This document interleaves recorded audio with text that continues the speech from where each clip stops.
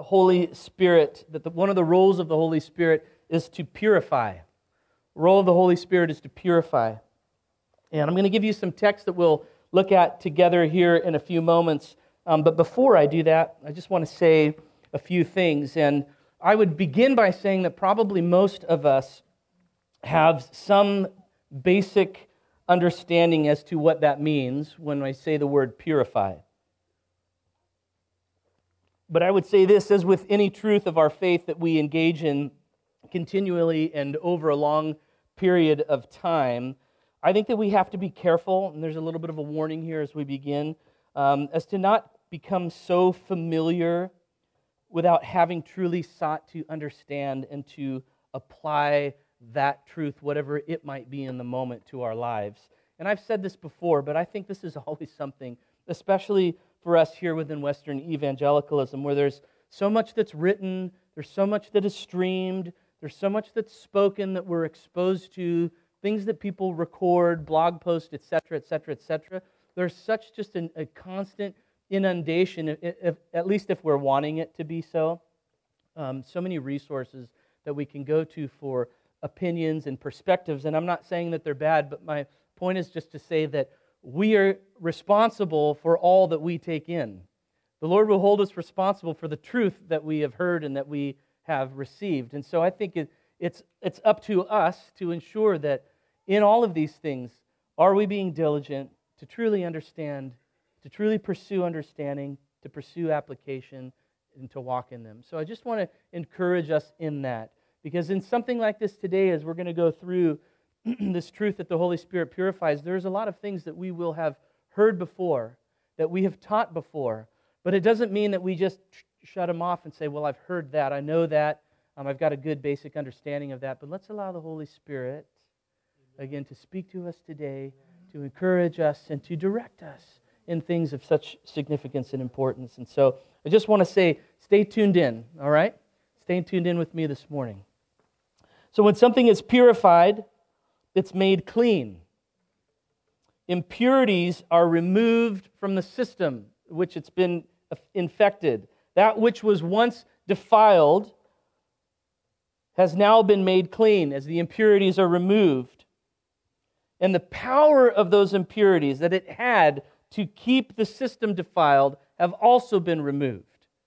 So within something, if something is impure, there's something that has defiled it. But to purify something means to remove the defilements and thus remove the power of the defilements. That's an important aspect. And restore health and wellness just in general to a system.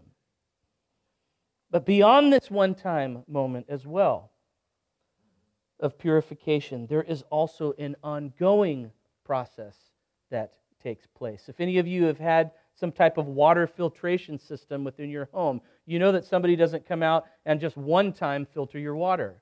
No, you put a filtration either on the entire house or on different particular fixtures in your home so that every time you turn on the water, that water is purified. So there's an ongoing process of purification that takes place. And there are measures that are taken to keep that which was initially made clean continually so. And in addition, the more purification that takes place, this is a mind-blowing concept, the more pure it becomes. But think about that for a moment. And obviously you're starting to make the correlation, of course, as to the Christian life. But that's, of course, going to be the thrust for the entire morning. But think of that truth. The more that purification happens, the more pure that system becomes. So therefore, it would be accurate to say that purification happens both initially as well as continually and also increasingly. Purification happens initially, continually, and increasingly. So let's look at 5 texts this morning. I'll put them up here on the monitors for you all, but you can follow along if you'd like to turn to them or just jot them down. The first is going to be this, 1 Corinthians chapter 6. 1 Corinthians chapter 6.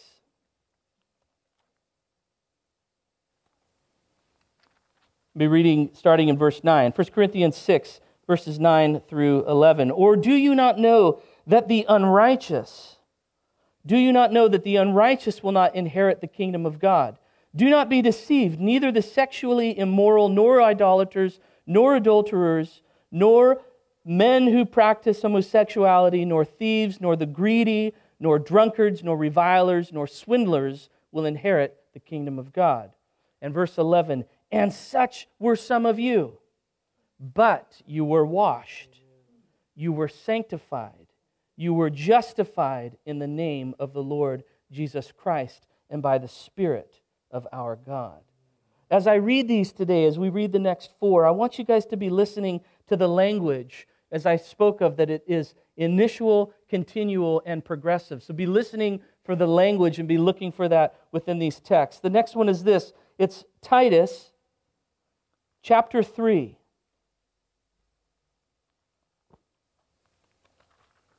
Titus comes right after Timothy.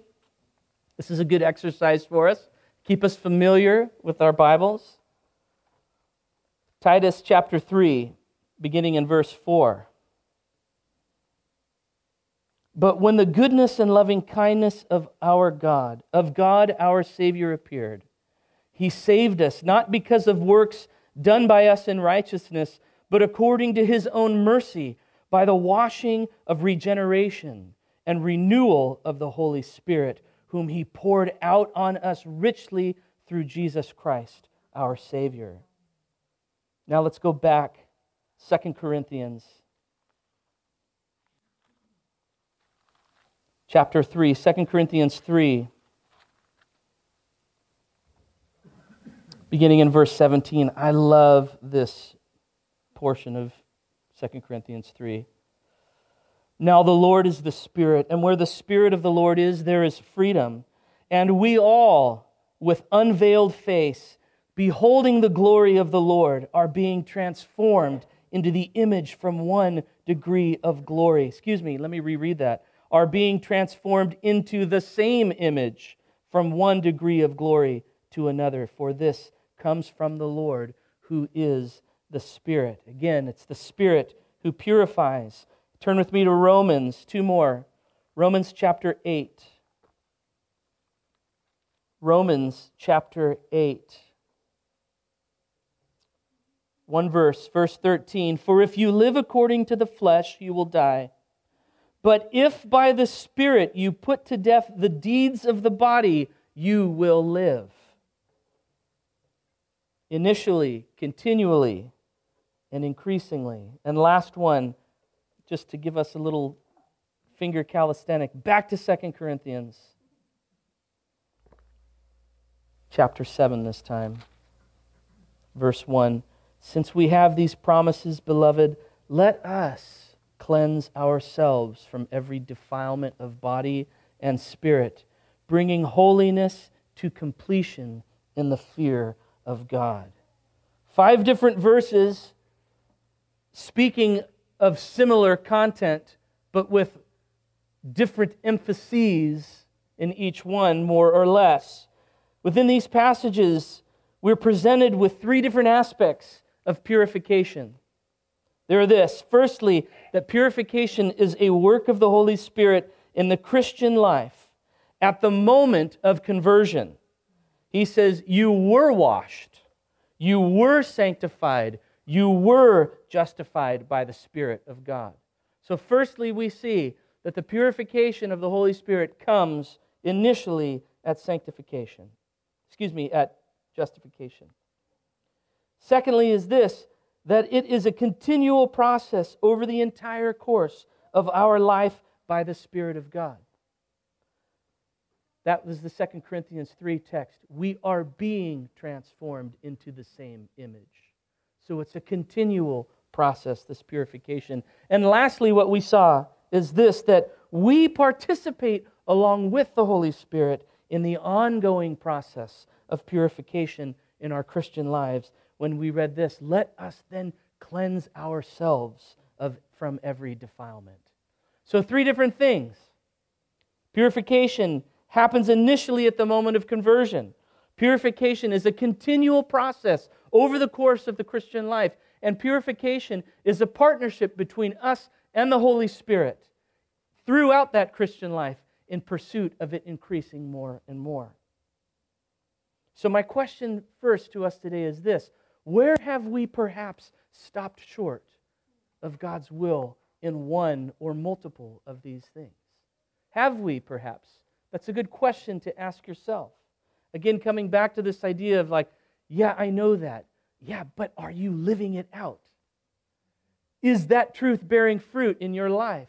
Because we can see very clearly from this that at least a couple of these, if not all, a case can be made that they will bear evidence and bear fruit in our life, if they have in fact taken root. So have we merely settled on one or perhaps two of these at the loss of not fully knowing, and therefore really living out fully this truth for our own benefit and the glory of God, which is always the end goal of the Christian life, is it not? And they are benefits, aren't they? It's not just merely an effect of something having taken place. They're great benefits of which we revel within, and we are thankful and joyous within each and every day that the Lord God has lavished upon us, that we return praise and glory into His name for this amazing truth that is presented here before us today.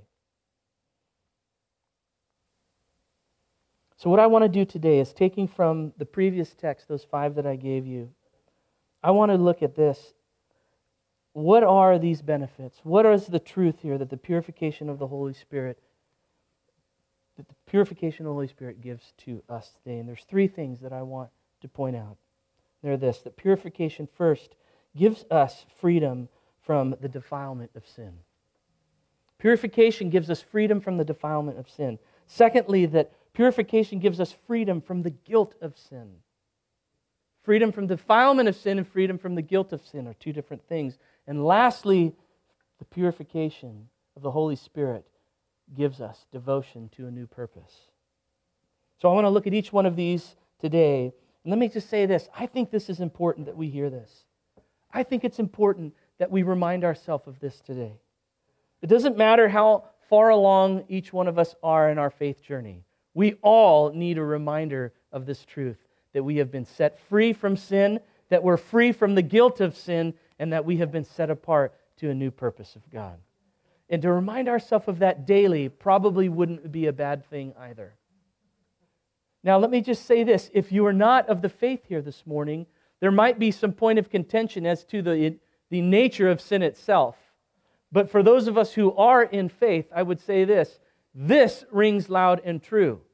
And not only should it resonate within our hearts, but it should resound so much that it has our greatest praise and approval and efforts to see it bear fruit in our life. So I want to look at each one of these individually. And we'll begin with this, the first one, that purification of the Holy Spirit gives freedom from the defilement of sin. And I'm going to use the text that we looked at today. There's a lot of text that can be studied and considered and read this morning on these, but we'll use the ones more or less that I presented to you this morning. So he says this again, that you were washed, you were sanctified, and you were justified in 1 Corinthians 6:11 in the name of the Lord Jesus Christ and by the Spirit of our God. I'm not sure if there aren't 2 more important words, aside from perhaps grace, in the Christian language and understanding than the word justification and sanctification. 2 profoundly significant concepts and truths that lie at the foundation of everything that you believe that your life has been built on today. So I don't think, again, that we can overstate the significance of consideration and understanding. He begins by saying that you were washed. Here we as sinners. Here we as those outside of the faith. Here we as those who were seen as unholy, unrighteous before a just God. We were washed. We were polluted. We were defiled by the filth of our sins. Before a holy God, we stood unholy. But having obtained the remission of our sins through faith, which is purification, our sins are put out of God's sight, and we are therefore cleansed from them in the sight of God and their eternal effect. That's what it means that you've been washed. That's the picture here that Paul is wanting to give. That's the picture that's in the act of baptism. That's why baptism is important, because it signifies this very thing. It's a public profession of the going under and the coming up, and this picturing of the washing and the cleansing of sin in the profession of our faith. So what happens in this washing? You were sanctified, you were justified. I want to look at justification first. In being justified, we are declared as righteous. Not just seen as such. We are declared as such. This is so because God's perfect righteousness becomes our own through faith. If you don't understand that, write it down and study that concept in and of itself, that truth. That through God's perfect righteousness, through faith, we are declared to be righteous. Through faith, we're counted as being in Christ Jesus. And all that was true of His work in and through the cross is now true of us. He became for us sin in His death as well as wisdom, and He became righteousness, sanctification, and redemption. That's 1 Corinthians 1:30. Justification declares us as not guilty before God, who is the righteous and just judge. Justification declares us as not guilty. Not guilty of what? Not guilty for our sin. Not guilty of the payment that sin would cost and require. And through faith, the work of justification is made perfect in this life. Listen to this. It's not something that we have to work towards or something that increases. Justification is fully realized now in this life. All of its effects are experienced now and can be experienced fully in this life. You are not guilty. You are righteous. You are not guilty. You are righteous. Say that to yourself this morning. I am not guilty. I am righteous.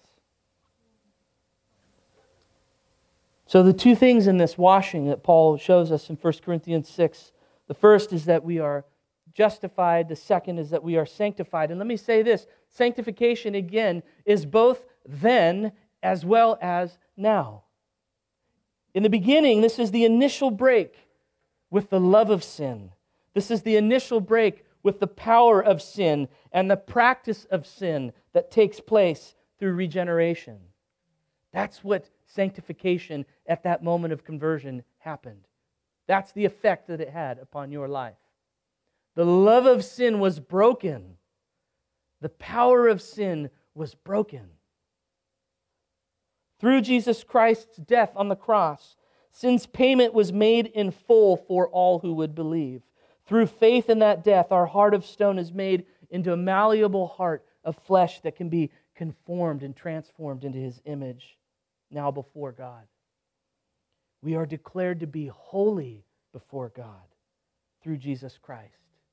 And His triumph over sin is attributed to us. I'm saying so much of it you know, but listen to what is being said and grab a hold of it this morning again.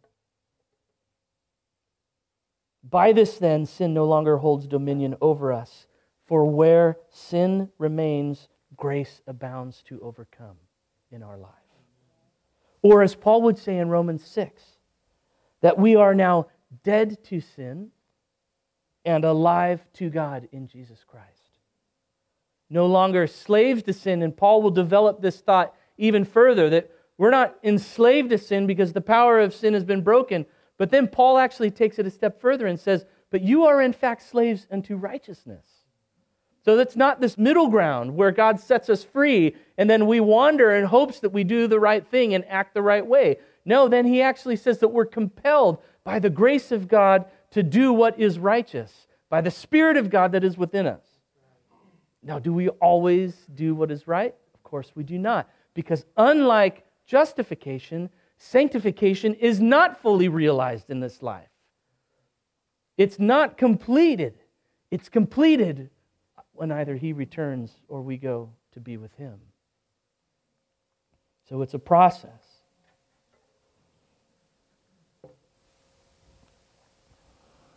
And now that we've been set free from sin, we have become slaves of God. And Romans 6:22 says this, that the fruit that we get from this truth of being a slave to God leads to sanctification by the Holy Spirit. Are you guys following with me this morning? Okay, so good. Thank you. So then sanctification, that being initial, sanctification now is the ongoing work in the Christian life of becoming more Christ-like. And we know this. And as I said, unlike justification, it's not one time fully realized. It is one time in terms of its effect at conversion, but again, it has double implication for our life in that it is continual and again increasing. It's progressive, you might say. The goal of sanctification, listen to this, is to make us more holy in the conduct of our life. That is the goal of sanctification, to make you more holy. And again, let me remind you, in case that stirs within you this sense of, oh my gosh, how am I going to make this work? That it is the fruit of that sanctification process that was at work in you at conversion by the Holy Spirit, that the fruit of that leads to sanctification increasingly and ongoingly. It's been given to you, is my point. You have what you need by the grace of God, by the kindness of God, and in the will and plan of God, to not only just make it through this life, but to be transformed and to become more like Him each and every day. We could sit and praise the Lord Jesus Christ for that true fact for hours on end.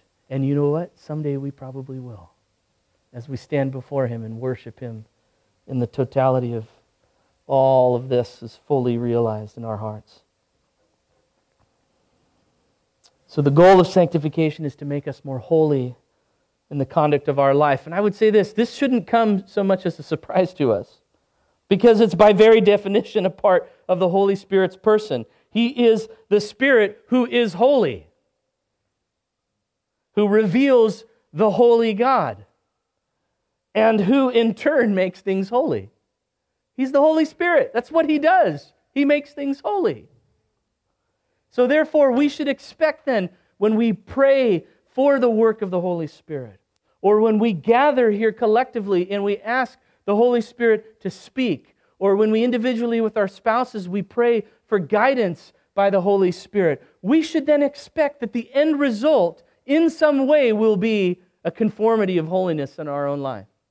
Whether it's collectively as a faith community here or within us individually, let's expect that. I think sometimes we forget this fact. He is the Holy Spirit who makes things holy. So if you're going to pray to Him, expect to be confronted with His holiness and to be called to conform yourself into holiness as well.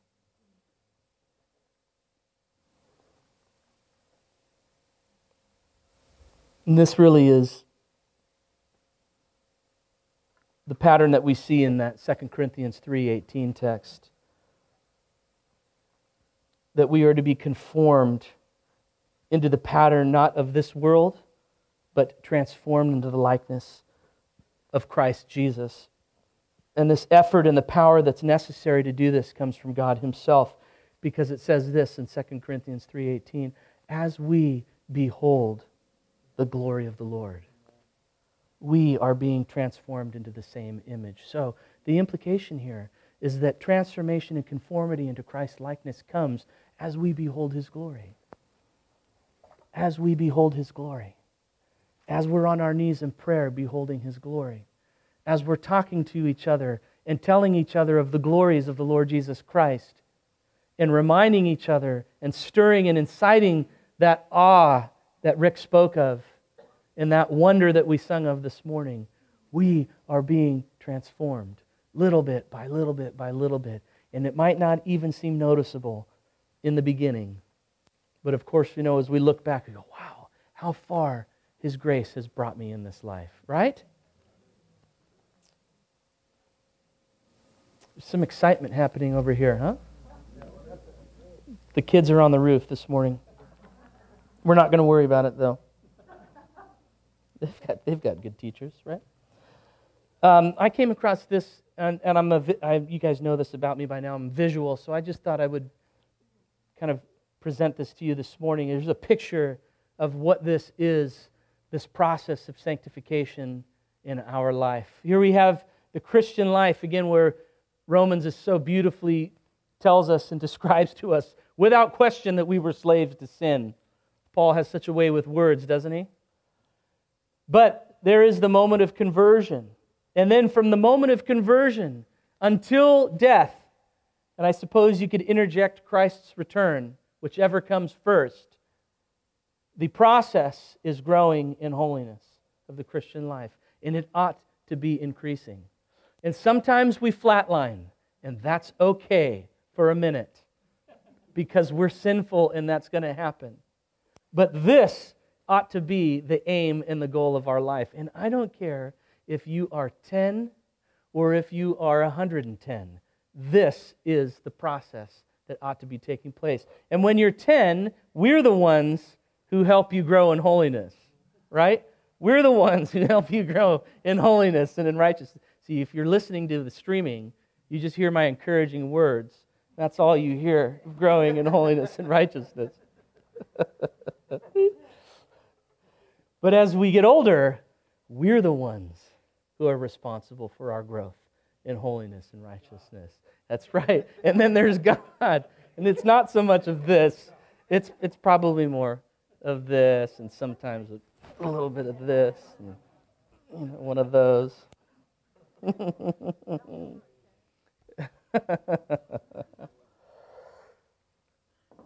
So,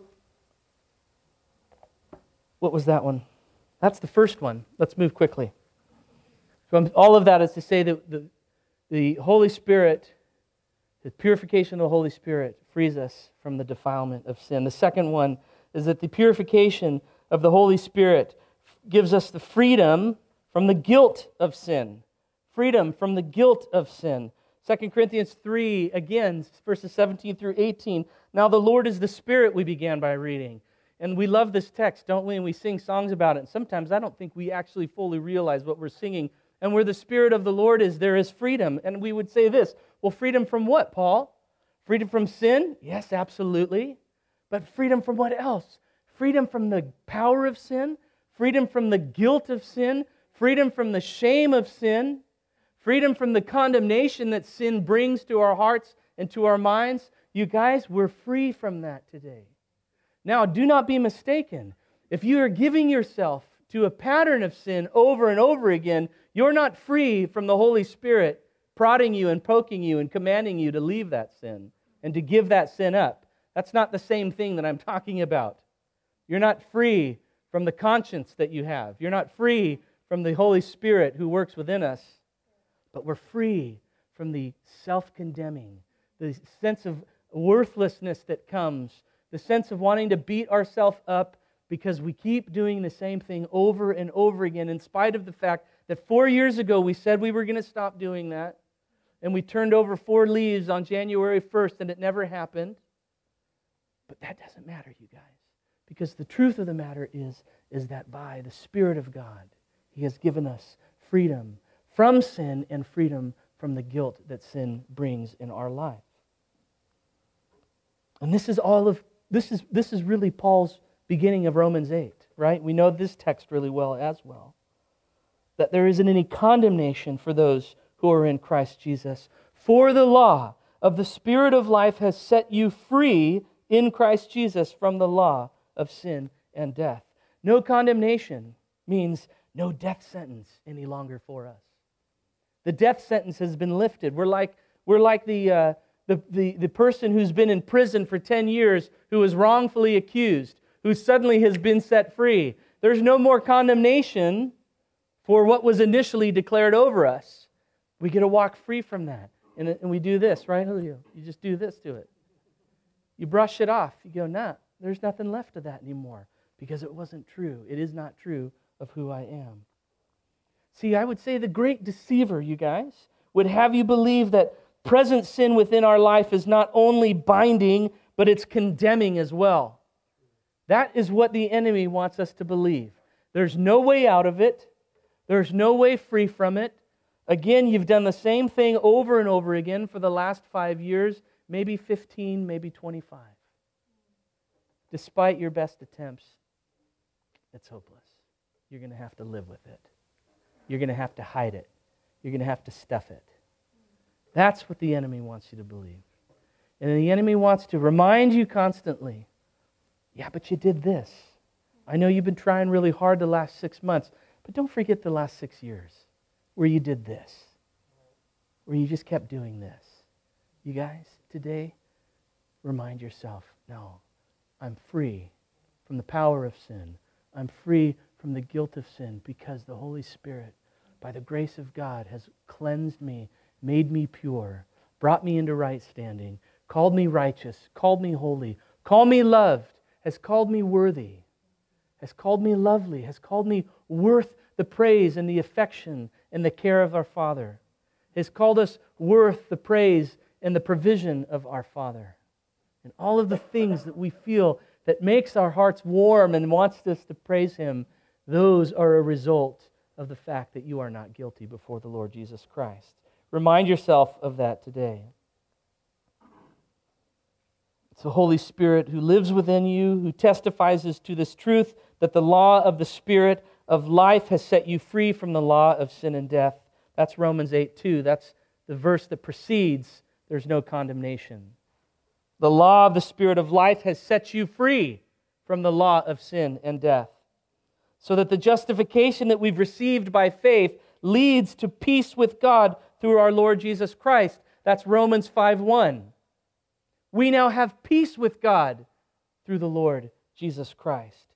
Peace in a judicial sense, but also peace as in a present reality of harmony, joy, enjoyment, both of Him to us and us to Him. That's peace with God, you guys, that you've received. If you feel unsettled and not at peace today, there is peace that is available to you. The peace that you most desire in your heart. When you are honest with yourself, that peace that you so seek and want is available through the Lord Jesus Christ. By faith. I want to give time to respond to this, so I want to try to move quickly through what I have. I'm on the second point here, that we have freedom from the guilt of sin. Let me just say this. I've used this illustration before. But because of the work of Jesus Christ on the cross, when God the Father looks at you, He sees His Son Jesus. He doesn't see you in your unworthiness and in your filth and sin, but He sees Jesus. Come here, Noah, for a second. This will be appropriate. All right, stand like this. So here we are in our sinfulness, right? Just sinfulness. Stop, just joking. Yeah. So now, this is the cross of Jesus Christ, right? So when God the Father looks at us, this is what He sees. He doesn't see our sinfulness. He sees the Lord Jesus Christ. That's what we have. Thanks, man. And you're not full of sinfulness. Just a little bit of sinfulness. But you guys, that's a powerful truth of what the cross has done for us. Because I think so often what we do is we see the sinfulness.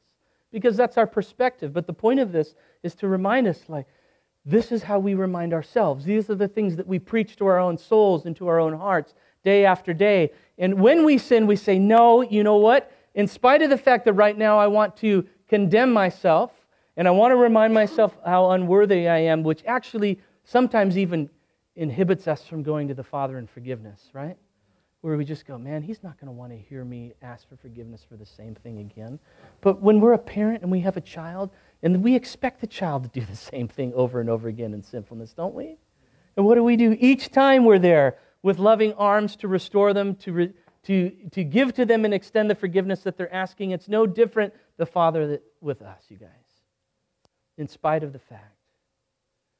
And so we remind ourselves of this each day, that we are free from these things through the grace of God, by faith in Jesus Christ.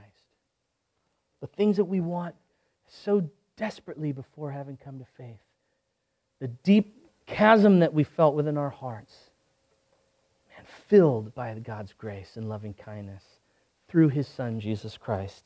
Are we eternally thankful for that, you guys? Can I get a whistle? Thank you. Thank you.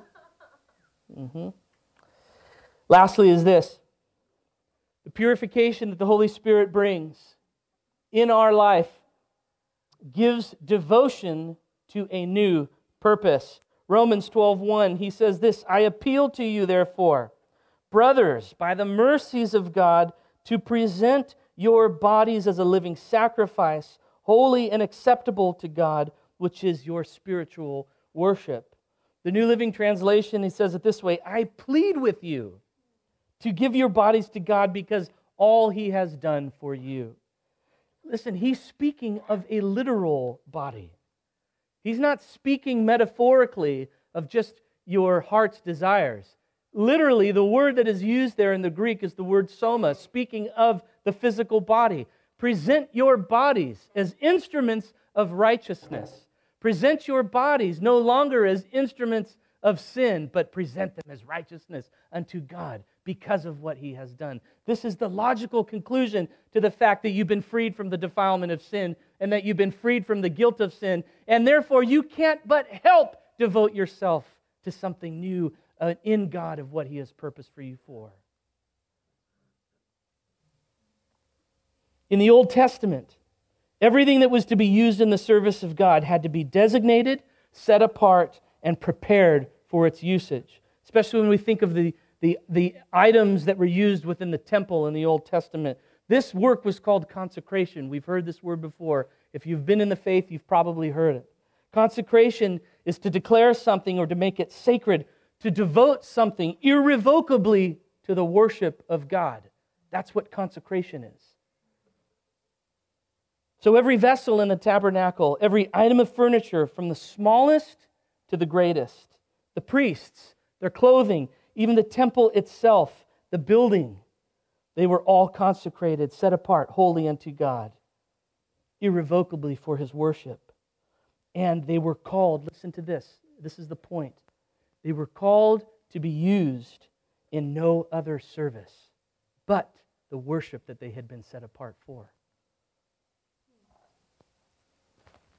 The setting apart, of course, is the foreshadowing that sanctification would have as a result of the atoning work of Christ Jesus. And in Hebrews chapter 9, we know this text well. In verses 13, he says this, For if the blood of goats and bulls and the sprinkling of defiled persons with the ashes of a heifer sanctify for the purification of the flesh, how much more will the blood of Christ, who through the eternal Spirit offered Himself without blemish to God, purify our conscience from dead works to serve the living God? How much more will the blood of Christ purify our conscience from dead works to serve the living God? But even then in the Old Testament, though the consecration was initiated by God, it was maintained by efforts and obediences of the priests themselves, who were called to keep themselves consecrated as well. Even though they had been called, even though they had been cleansed through ceremonial washings and their obedient acts were righteous in the sight of God, they still had to maintain their purity in consecration. This is too the case with us today. They could defile themselves by the acts they gave themselves to. So too can we defile these consecrated vessels. But to the praise and the glorious grace, we now live on this side of the cross. And because we live on this side of the cross, the consecration was made by God Himself. These vessels, through our conversion, at our conversion, were set apart. We were washed, we were cleansed, we were made pure, and we were called sacred, devoted to the purposes of God, to the worship of God, and to no other use. And so it was an act of God Himself who has consecrated us. Therefore, even though we can still, because we do play a part, even though we can still defile these vessels, we cannot defile them to the point where God would say, you are of no longer any use. We thank God for that.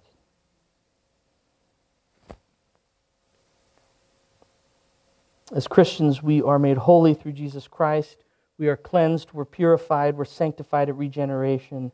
And so we too, like the priests, must keep ourselves in service unto Him. We come to the praise of God's glorious grace this morning. We come not to a temple like the priests did, built with human hands, but we come to Jesus the Christ. We come to the new and the living way. We come to the mediator of a new covenant with God. We come by His blood, who's poured out upon the altar that was the cross, which was perfect and pure and fully effective for the redemption of our lives from sin. So listen to this, when we're faced with the choice of sin, you guys, because it is a choice so often, is it not? When we're faced with the choice of sin, remind yourselves of these things, that you are dead to sin and that you are alive to Christ. That sin doesn't hold you, but instead that righteousness does. This is the part that's irrevocable in Christ Jesus. We are dead to sin through Christ, and we are alive to Him. We've talked a lot recently about being a distinct people, being consecrated, set apart, right, for the purposes of God. But I think we need to remind ourselves, too, that it isn't so much what we are called from as much as it is what we are called to. Let's remember that. It's not about what we're not, but it's about who we are. It's about who we are today. It's about who you are. Remind yourself of who you are. Suddenly, the difference is so subtle, isn't it? One has its focus set here, the other one has its focus set up here. So if you're struggling, set your focus here. Kevin brought that admonition last week as we gathered in worship. Paul's whole encouragement to the Colossian church to set your minds on the things that are above and not on the things of this earth. So I would say, in light of these things this morning, the words of Paul ring true and a little bit louder, that we are to forget what lies behind in light of this. In light of this great work that was done, forget the things that lie behind you. Forget your former self, forget your past, forget your old identity because you're new in Christ Jesus today. Forget those things that lie behind, Paul says. And what does he do? He says, I strain forward. I press on with all that I have in Christ Jesus. Brothers and sisters, we know that God preserves all those whom He has called to faith. Yet at the same time, we also know that we contribute to our perseverance and our sanctification. We hold on to our faith. We strive to grow in the grace of the Lord Jesus Christ. In the end, the only reason that we hold on to Christ at all is because of the Holy Spirit's sovereign work in our hearts. That's the only reason that you continue today, is because the Holy Spirit is at work within you. He frees us, He keeps us, He helps us until the day when He lifts us up. Let us press on to make that our own by the grace of the Lord Jesus Christ today. Can we say in agreement, amen?